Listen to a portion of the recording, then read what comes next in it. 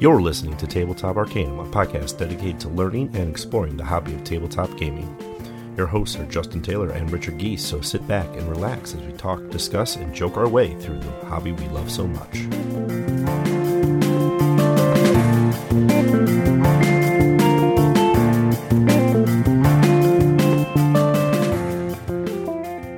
Welcome to Tabletop Arcana with your hosts, Justin and Ricky. We're coming at you today to talk to you about gateway games. What your kids are into at 11 at night. You have no idea where they are. We know. It's Fortnite. Hopefully not. I really hope not. Or maybe it is. I don't know. We're going to be talking about gateway games today. Those sorts of games that are very good for your entry-level gamer, either the young or the not so inclined into the hobby. Also, I've seen, spouse games. The things that, if your significant other or spouse isn't necessarily into games, these might be the games that you can get them a taste, you can get a little bit of gaming out of it, and so can they, without actually having to dive 3, 4, 5, 6, 12 hours into a game of Twilight Imperium. Maybe one day, not today. No, it's far too late for that to even start today. But before we dive into that, we'll go through our usuals of the roll recap, and but even before that, we had announced our first contest giveaway winner on our Facebook last Friday. The winner is Sarah Marlowe. Sarah Marlowe received a fresh copy of Arkham Horror 3rd Edition. We hope that you're out there enjoying it. Definitely, and we'll hopefully be doing some more contests soon, because that was a lot of fun. We hit some milestones as our little baby podcast is growing. Hit over 200 downloads in the last couple weeks here. We also have hit multiple countries. We had a little bit of following in Canada, which has grown into different areas of Canada now. But also across the world. We have now people listening from the UK, Sweden. I don't know who's listening from Australia, but thank you, mate. Even a couple listeners from Nepal. So a little bit of everywhere, and I hope that continues to grow. Tell your friends, tell your neighbors, tell that weird person on the internet. Whatever. Definitely welcome. Thank you for downloading and listening. So, as we go into our roll recap, our last episode was talking about Arkham Horror 3rd Edition, reviewed it, and really we played a heck out of it. We haven't stopped playing it, is what we should say. It's true. I've played at least 2 to 3 more times since we last recorded that episode. So, yeah, I'm still playing that, as well as attended the Keyforge pre-launch event this past weekend. Hit up a couple different places to be able to go get some decks and play a whole lot of Keyforge from Fantasy Flight Games, just to get a little bit more variance and seeing what the decks are like, seeing what players are feeling. Overall, it was pretty positive. Some people took to it, some people didn't. Some decks are very swingy, is what I've noticed. Is you can kind of, after a game or two, really tell if a deck's kind of one of those steamrolling decks, or if it's just something you got to figure out, or maybe it's just not up to snuff. I end up with a couple decks, and my favorite thing is these deck names, because if you get something that's pronounceable, I think you actually won.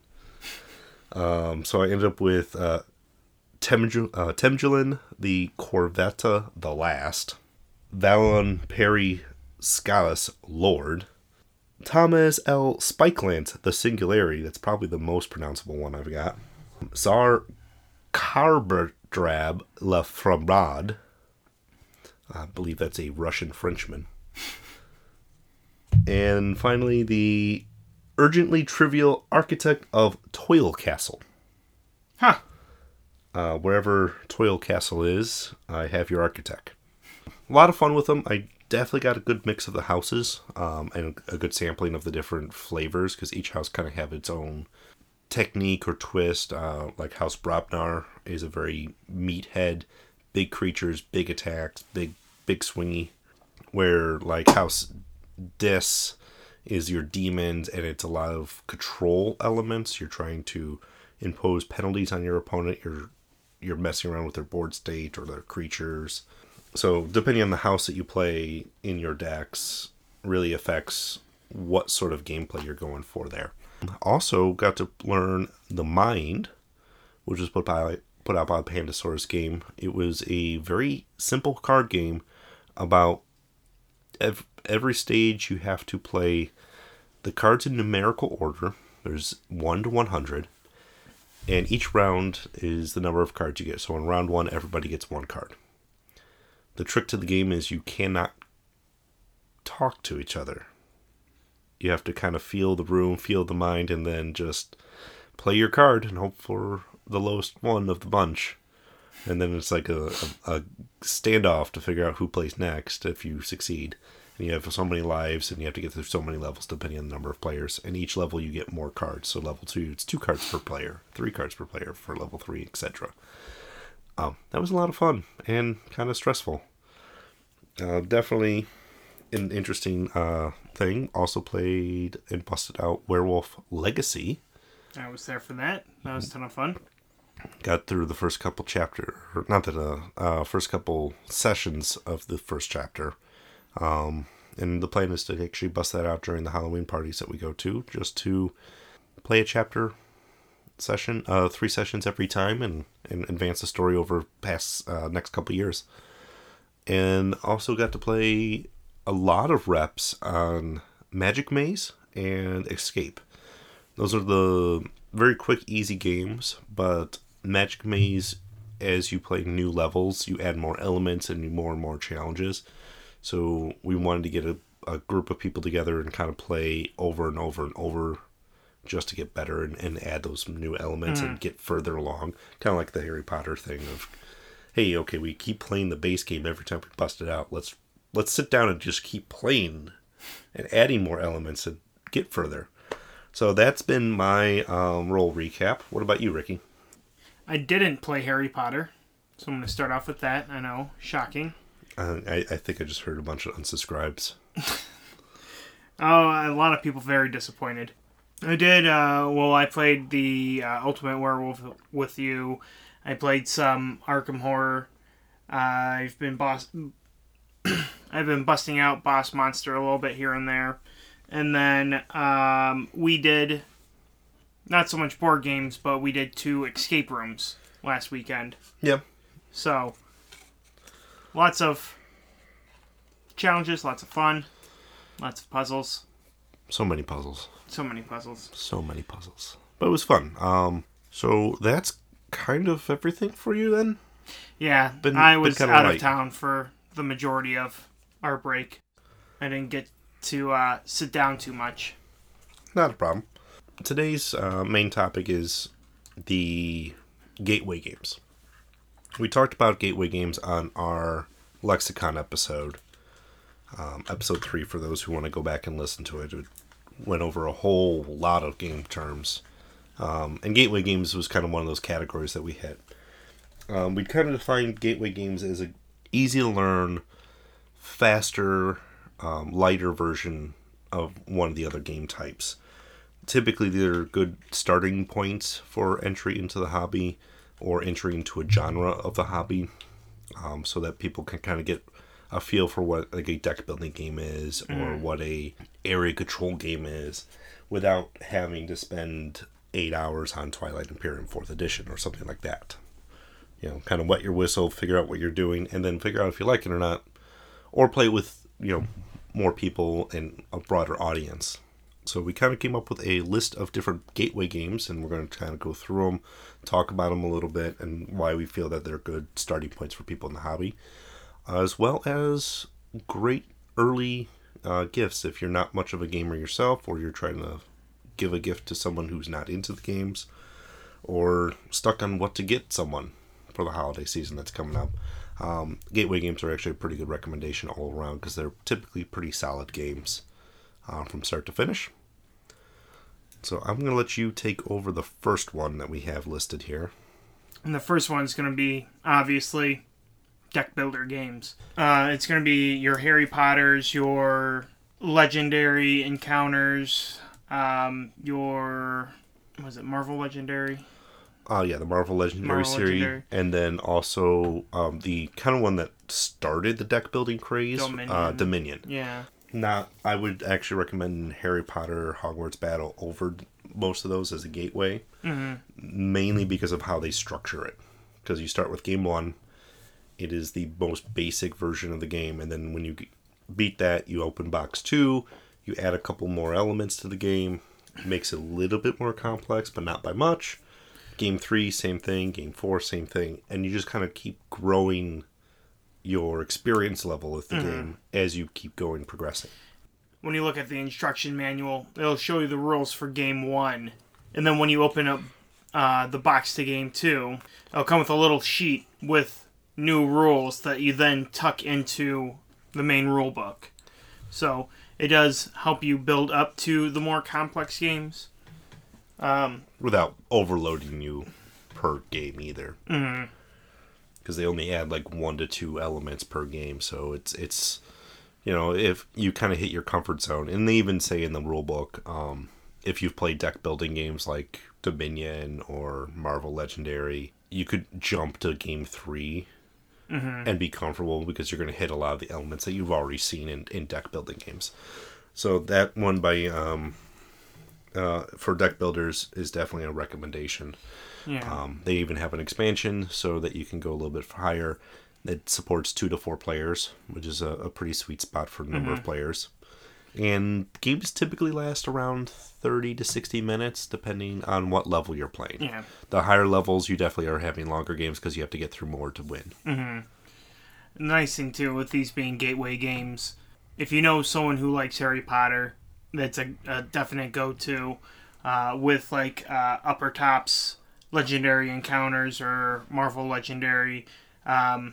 If you know that someone's into something, or you and your friends are into something, you can pick up Legendary Encounters, Firefly, Buffy, any of the Marvel Legendaries, and just sit down and play with characters you know and love, and be able to enjoy it fully. Oh, also they're co-op games, so very nice for a team building sort of situation. Where one player, you may have played this before, but I'm introducing it to you as another new player. Hey, guess what? We're not competing. It's not me versus you. It's us versus the game. Yeah. So that also helps make it a very easy gateway game. Not to mention I don't have to worry about helping you learn this game and trying to not teach you too much that you beat me. We're in this together. Let me give you as much help as I can to make you as successful as possible at this game. Not quite a deck building game, but another one that tends to be pretty good for if you don't want to worry about crafting your deck, but still want that competitive card game. And it's pretty easy to learn and play. The Sentinels in the Multiverse tends to make a very good entry point into a very similar game that can go up to 5 players. The benefit is everyone has their generic hero. Their deck is their deck. There's no adding cards, missing cards. It's co-op. Everyone's against a major villain, and everyone's against in the same environment. So there's a lot of variance in there. Smash Up is another game that is very good for younger audiences or even older audiences. One of the benefits Smash Up has as a gateway game is you take 2. They started as like B-movie things, like robots and dinosaurs, and you take both factions, you put them together, and that's your deck. So you play robot dinosaurs, or ninja wizards, or whatever. And they've got so many different expansions. The greatest thing Smash Up offers for gateway games is find what interests you, and you can just pick it up and play it. Because all you need is 2 factions per player. The small box expansions come with 4, so that's enough to play 2 players. Nice, easy. Expand as you will and expand as you want because everything's kind of independent of each other on those. So, great gateway games there. Sticking in the card game vein, but now we're just going to shift our mechanic. Card drafting. 7 Wonders is probably the easiest gateway drafting game I've ever seen. The idea is you have a hand of cards, you select one to play, and then you pass the rest to the next player. Then you keep doing that until you're pretty much out of cards. Round 2 starts, you do the same thing, but you pass the opposite direction. Round 3, same thing, you pass in the original direction. And then you score. From our Lexicon episode, this is a point salad game, where there's going to be points coming from everything that you're doing. You can pick up and learn this game and teach and play a full game with non-gamers in about 45 minutes. And have a full game. Like start to finish, like, okay, this is what the points are doing. All right, let's play. After you see a round, you're going to see what's going on and keep playing. So the original Seven Wonders board game is very good. It's 2 to 7 players. 2 players isn't that great. I would actually recommend the Seven Wonders dual 2-player version if you're going to play with 2 players. But 3 to 7 players, go with the full Seven Wonders board game. Next is the worker placement game of Gateway Games. There's 2 of them that I typically recommend for people. First one we have listed is Lords of Waterdeep, which is a D&D, and don't let that scare you. So Dungeons and Dragons, but it's really just a theme. So if you're into Dungeons and Dragons, it'll catch you on that theme. You play one of the secret lords of the town of Waterdeep, and you're putting your little agents, meeples, out there in the city to gather little wooden cubes that represent the adventurers, whether they be fighters, wizards, thieves, or clerics. And you have quests to complete, and it's really just assign someone, get a thing. Assign something, get a thing. It's the bare bones of worker placement. The original game supports 2 to 5 players, and the expansion can add a 6th player to it without adding much time to the game because there's a fixed amount of rounds, so everyone's just kind of doing their own thing. And the other worker placement I like to recommend for entry level is Champions of Midgard. More of a Viking theme, where there's a little bit more things to do with your workers. It keeps it relatively simple still. There's only so many actions, there's only so many things you have to worry about as a group, and you're just trying to earn your points more than anybody else. Next up is going to be a very easy to explain. We're talking about Ticket to Ride. Ticket to Ride. I mean, that's only going to last you... The game says 30 to 60 minutes. It's going to be 60 minutes. It's setting up and also counting everything at the end, and lots of plotting involved. But it's a really fun game to bust out with friends or to just have a quiet night in, anything like that. They also have a large variety of expansions now for that. So the original Ticket to Ride game, you get your core game, and then you can get extra maps for different areas to kind of keep you going. So if you like it, there's more room to grow. But the gameplay is pretty simple. You collect your trade cards, and you and then you claim routes throughout the map. Depending on what map you are, the base game is the United States. So the nice thing is you kind of get a little geography lesson out of it, but at the same time, you're just collecting points as you play throughout the game. And like you said, usually you have to rescore at the end because there's always something missed. Next up is Pandemic. And that's... I mean, we've talked about it many times on here. You have... you've brought up even Pandemic Legacy, but just as a standard gateway game, Pandemic is going to be a solid choice. It's... I don't know necessarily what style game that would be. Action management is what I would throw it down as. Yeah, no, that makes sense. Because you get 4 actions around, and then bad stuff happens. And then the next player gets 4 actions, and it's a lot of group puzzle solving to try to figure out... what fires to put out. What fires to put out, because you're all members of the CDC, and there are 4 viruses that you have to find the cures for. Interesting thing is you could lose your focus very easily and try to eliminate these viruses, but really you just win once you find the cures. The world could be on fire, and as long as you have the cures, you're okay. Fix it later. Usually eradicating a virus early on really makes the game a lot easier, but not a requirement. So Pandemic is another really good 1 to 4 players. It's actually something you can solo. And again, fully co-op, so everybody's working together as a team. Another brain twister sort of game, Forbidden Island. Also kind of a 1 to 4 player. Technically, I think they say 2 to 4, but you can solo it too because there's no secret information. Mm-hmm. Again, action programming, you only have so many actions per turn, and then bad stuff happens to you. In the case of Forbidden Island, you have to collect the 4 treasures and get off the island before it sinks. And it's all kind of randomized tiles of how the island's built, and then you have to get around, and everybody has like their own little special superpower. It's a nice Mensa-approved game, so you definitely know it challenges your brain more than anything else. Next up on our Gateway Games is Tokinado. The Chinese emperor has given you, his gardeners, a panda to deal with. He got it as a gift, so, he couldn't refuse it. But now there's a panda in his gardens who likes to eat the bamboo in this nice, finely manicured garden. 2 to 4 players. Plays about 30 to 60 minutes. Benefit is it's kind of on that cutesy side. Colorful, inviting, very easy to play. One of the benefits is nobody controls the panda, but there's actions you could do to make the panda go to your opponent's garden sections and help make them eat bamboo, making them score less because, well, their garden's getting eaten. On to the higher count of players. Yeah, we're going to be looking at Resistance. It's a social deduction game.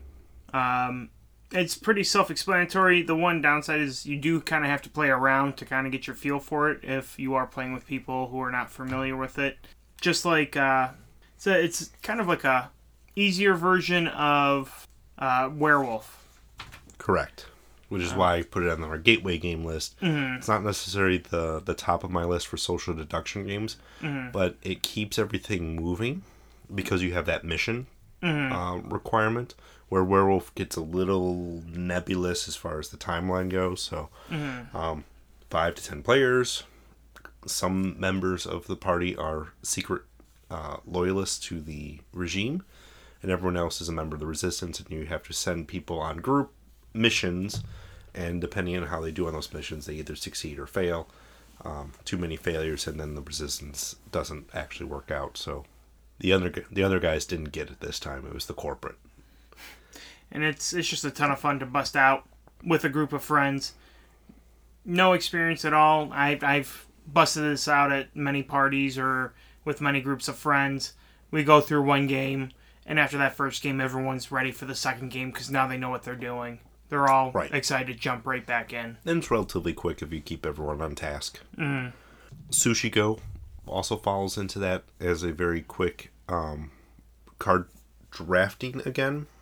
Is you are trying to collect your different points worth of sushi, but it can support up to 8 players if you get the party pack, and it's very fast. You get your different sushi rolls on your conveyor belt, and the conveyor belt moves around, and then depending on who gets the best sushi in the end of the round wins that round, and you keep scoring. King of Tokyo is another really solid gateway game. You're all monsters, very much like think Godzilla or any of those Japanese monster movies or kaiju, if you're a Pacific Rim fan. And you are trying to take over and become the monster or boss of Tokyo by chucking big clunky dice, almost Yahtzee style, where you are trying to get the most damage to the other monsters while keeping yourself alive. Works with 2 to 6 players. I definitely recommend the higher player count on this because there's more stuff going on for people. Oh, we got Settlers of Catan, and that's going to be just a basic. It's a 3 to 4 player game, and if you believe that just because you buy the expansion you can play 5 to 6 players, I'm going to tell you, you can. You're going to hate it. You're better off buying. And you made the suggestion to me earlier, and I was like, that just makes sense. If you have 6 players who want to play, buy 2 copies of it, play 2 separate games. It'll go a lot faster. You won't hate everyone by the end of it. Hey, don't make promises like that. You may hate everybody at the end of it. You'll Anyway, still hate everyone at the end of it, but it's a great gateway game because it is your early on Euro game. There's not much going on in it. You're trading resources with other players. And the game is a modular tile board, so every game gets a little bit shaken up because the board's a little bit different each game, too. you're essentially trying to build your own colony, and you have to trade and expand the best you can without people cutting you off or trying to monopolize certain resources. Another early Euro game. Euros tend to be a little bit rougher to get into because there's a little bit more cerebral thinking on them at some level, and a lot more, yes, this is how this works, but there's like 17 different ways to score points. Carcassonne is another really good early Euro game if you want to get your feet wet into the Euro style. Back on our party games, though, Codenames is a really good party game. They say it's 2 to 12 or 4 to 12 players, I think. You could technically do more. It really depends on how many people you can get around your table space. And they make an extra large version of this with larger keywords, which makes it a little bit easier to do with higher player counts. But you're trying to get your team to guess specific keywords without giving it away to the other team. So it's nice, it's easy, it's light, mostly co-op because it's only 2 teams working against each other. So if one player isn't necessarily getting the clues that their spy master's giving, other members of the team can help pick that up. Since we're on spy party games, there's also Spyfall 1 and 2. Spyfall 1, I want to say, was up to 8 players, and Spyfall 2 is up to 12 players. But essentially, you have spies within certain locations. The spies have no idea where they are, and they're trying to guess. And the rest of the players are acting out essentially a scene. They're acting out. They receive where they are and what their description is, like what their job is or who they are in the situation. So you can ask certain questions to people, and they can give you a vague answer because they don't want to give it away where they are, but they want you to know if that they're not the spy. A lot of fun to break out with people. Very easy to game to get into, and there are many different locations within the game, so you can play through a lot of games with a lot of different friends and never really have the same experience. Mm-hmm. I did throw one Lovecrafting game on here because I figured in our gateway games and how much we love our Lovecraft games that we should find the intro gateway game to Lovecraft. Of all the ones I've played, I would actually select Mansions of Madness is probably the easiest to get into. Mainly because, one, it's fully co-op. The monsters and bad stuff is app-based in the second edition, so the game is almost playing itself as far as the bad guys go and the story goes. And all you're doing as players is you have a select amount of actions, you're moving around the board and trying to figure out what's going on. So it's pretty quick to pick up. The games tend to be a little bit longer, which is why I don't necessarily see it a lot on gateway lists. Mm-hmm. But if you want a spooky Lovecraft game that is pretty easy to pick up, Mansions of Madness 2nd Edition would be the one. I think that does it for our gateways. We had quite a few in there, so thanks for bearing with us. But find something that either you're into and that you can jump into, or your friends are into and you can force them into. Well, and that brings us to our part 2, I guess, of our topics today, is our holiday gift guide. Recording this mid-November. We got the big American Turkey Day coming up soon, which means the retail hell of fourth quarter holiday shopping has already begun for all of our friends in retail. I know what you're going through. We feel your pain. January will be there, but January's return season. So February should be safe. I hope. Nothing sacred. And So we figured it would be a pretty good time to get some suggestions out for the season, in case if you're listening and you have your significant other or friend or family member or a strange cousin or that creepy guy down the street that you want to give a gift. And realistically, this could also be your wish list for your own family members of things to hint at that maybe you want. There's a few of them on this list are on my list too. So I will start with mine, and then we'll switch it over to Ricky's if there's anything that you want to duplicate or add. Mm-hmm. So the very first one that I actually have out there is Keyforge. This would be recommended for your competitive card gamer.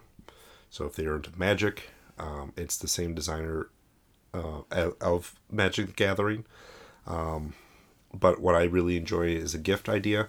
It's $40 for the starter, which comes with 2 learn-to-play decks, and then 2 actual decks to use in competitive play. Or you can get decks for $10 each. Every deck is 100% unique, no matter how many decks you buy or they receive as a gift. Everything was completely unique and nothing is duplicated, and they won't even need a return receipt because everything they'll need is right there. Nice stocking stuffer, $10 price point for the solo decks too. In our Lovecraftian vein, Arkham Horror 3rd Edition just came out. And we haven't stopped talking about it yet, so you can tell there's a lot of hype behind it. And definitely. The hype is real. Well warranted. 1 to 6 players, 2 to 4 hour playing time, $65 price tag. Kind of hits that mainstream heavier game, but is still fun enough and light enough where you can actually play a round or two in an evening if you want to do a longer evening. Mm-hmm. Opposed to the 2nd edition, which was your entire evening if you've decided to play that. Also in the spooky vein, recently was released the Betrayal Legacy. So this is the Betrayal at House on the Hill Legacy Edition. Retails for about $60. I've seen some sales on it already. Each session is about 75 minutes. You have 13 sessions to play. 3 to 5 players. And it is one of those legacy games, so you can keep playing with the same group of players and have an evolving story, and then at the end you have a game that you can kind of call your own.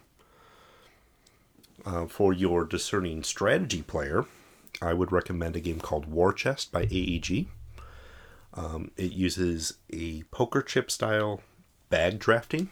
So you get your troops, you put them in they're all represented by these symbols on poker chips, throw them in a bag, and then you have to capture points on a board. Almost chess-ish, but you have to actually pull out all of your pieces and put them out on the board.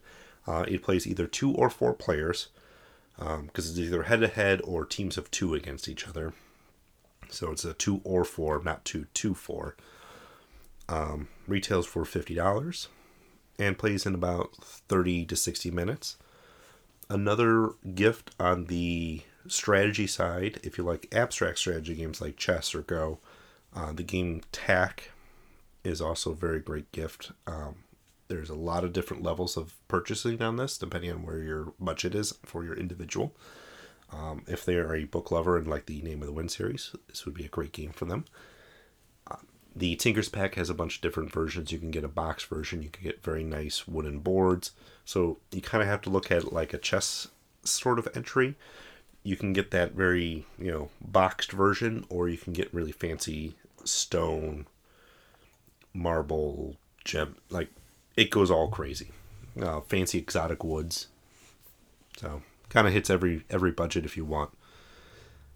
For your deck builders, the Thunderstone Quest by AEG actually just released. It was a Kickstarter, but the retail versions are out now. It is a 2 to 4 player, about 90 minutes per play. It's the old Thunderstone game, brought new with a little bit more narrative quest style, where you kind of quest to the dungeon instead of just, there happens to be a dungeon, this is what we're doing. Gives a little bit more structure to what you're doing in that game. For your party players and your Marvel fans, Hail Hydra, 5 to 8 players, is your secret social deduction. Are you a member of S.H.I.E.L.D.? Are you a member of Hydra? Everyone has a superhero power, and retails for about $30. So it's a nice party-based game. Also in the Marvel vein, I would also highly recommend 5 Minute Marvel. This is a little bit for your younger audiences, or your young at heart audiences. Us. 2 to 4 players, plays in 5 minutes or less, and retails for $25. A lot of variants in there because you get about 12 different heroes, so you can always kind of mix and match which heroes you're using to strengthen your replayability. Another quirky game out there that I would recommend as a gift is Gizmos by CMON. It's a $35 MSRP, plays in about 45 minutes, 2 to 4 players.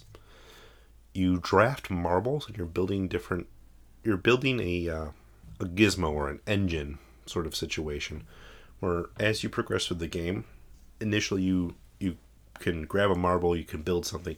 Like your actions per turn are very basic, but as you play, you're linking these things together. So I grab a blue marble, which then, because of what I've built, means I get to do this and then this and then this. And that's essentially the player who can craft the best gizmos ends up being the winner there. If you are looking for that player or that gamer who kind of has a little bit of everything, if you know they have the Sentinels of the Multiverse anything, they did release the Ultimate Collector's Box for Sentinels of the Multiverse. It retails for $60, and it is a storage solution, a rather large and massive one, that holds every single card ever made for this game, including extra tokens, including a unique character that can only be found in that box, as well as dividers and everything to make the game a little bit easier to take up and tear down. And finally, my last gift-giving suggestion is a smash-up between 2 different games. From Stonemaier Games, there's the Between Two Cities. And from Brazier Games, there's the Castles of Mad King Ludwig. And Stonemaier smashed these 2 things together and made the Between Two Castles of Mad King Ludwig, a castle building game where you are sitting between 2 castles that you're trying to build with the players on the other side of those castles. Your final score is the castle that you're sitting between's lower score, so you can't purposely tank one or the other. You have to build them equally well, and hopefully your buildings are better than everybody else's, because it's a fun tile drafting and laying game at that point. So that would be my holiday gift giving options.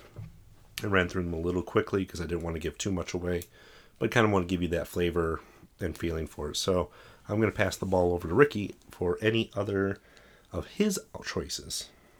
You hit it mostly on the head with a lot of them. Keyforge, Arkham Horror, Betrayal, definitely 5 Minute Marvel, Sentinels.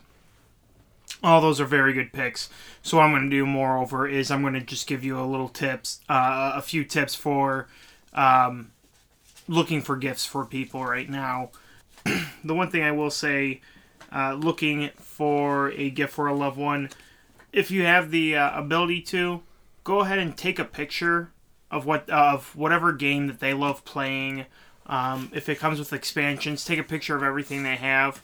Take it to your friendly local gaming shop. I'm almost going to guarantee whoever's behind the counter has some sort of sense of what game they play. It can either suggest any kind of expansion or similar game to get them into. Absolutely. Yeah.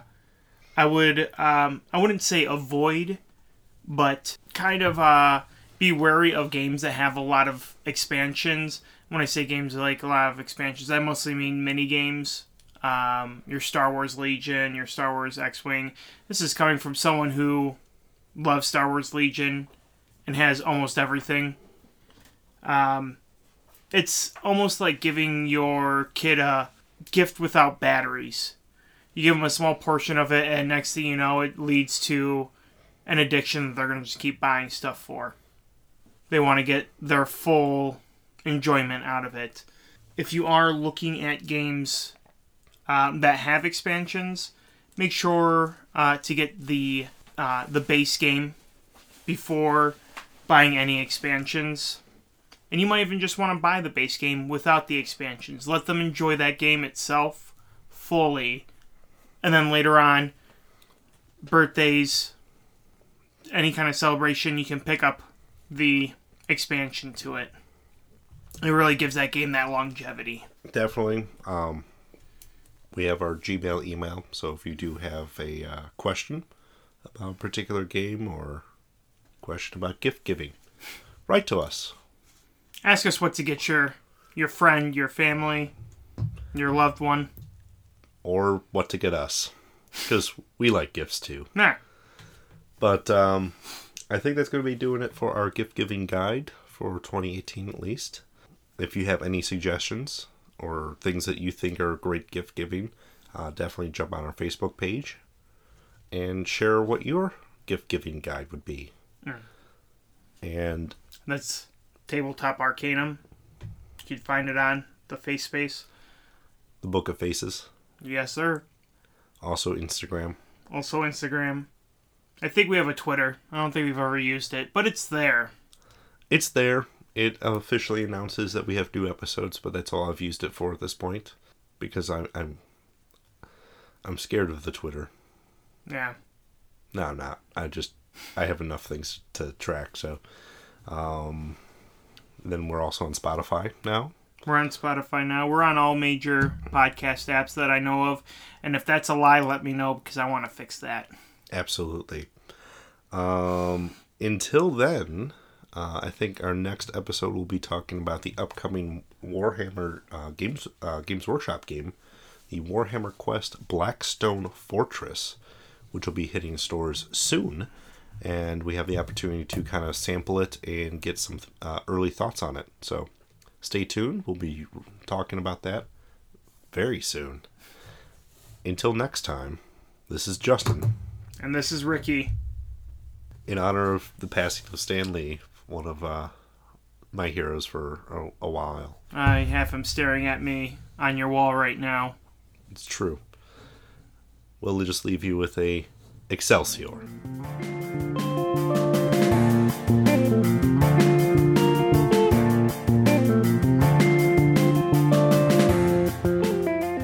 You've been listening to Tabletop Arcanum, hosted by Justin Taylor and Richard Geese, and featuring the original music by Paul Moore and Isaac Gilbert.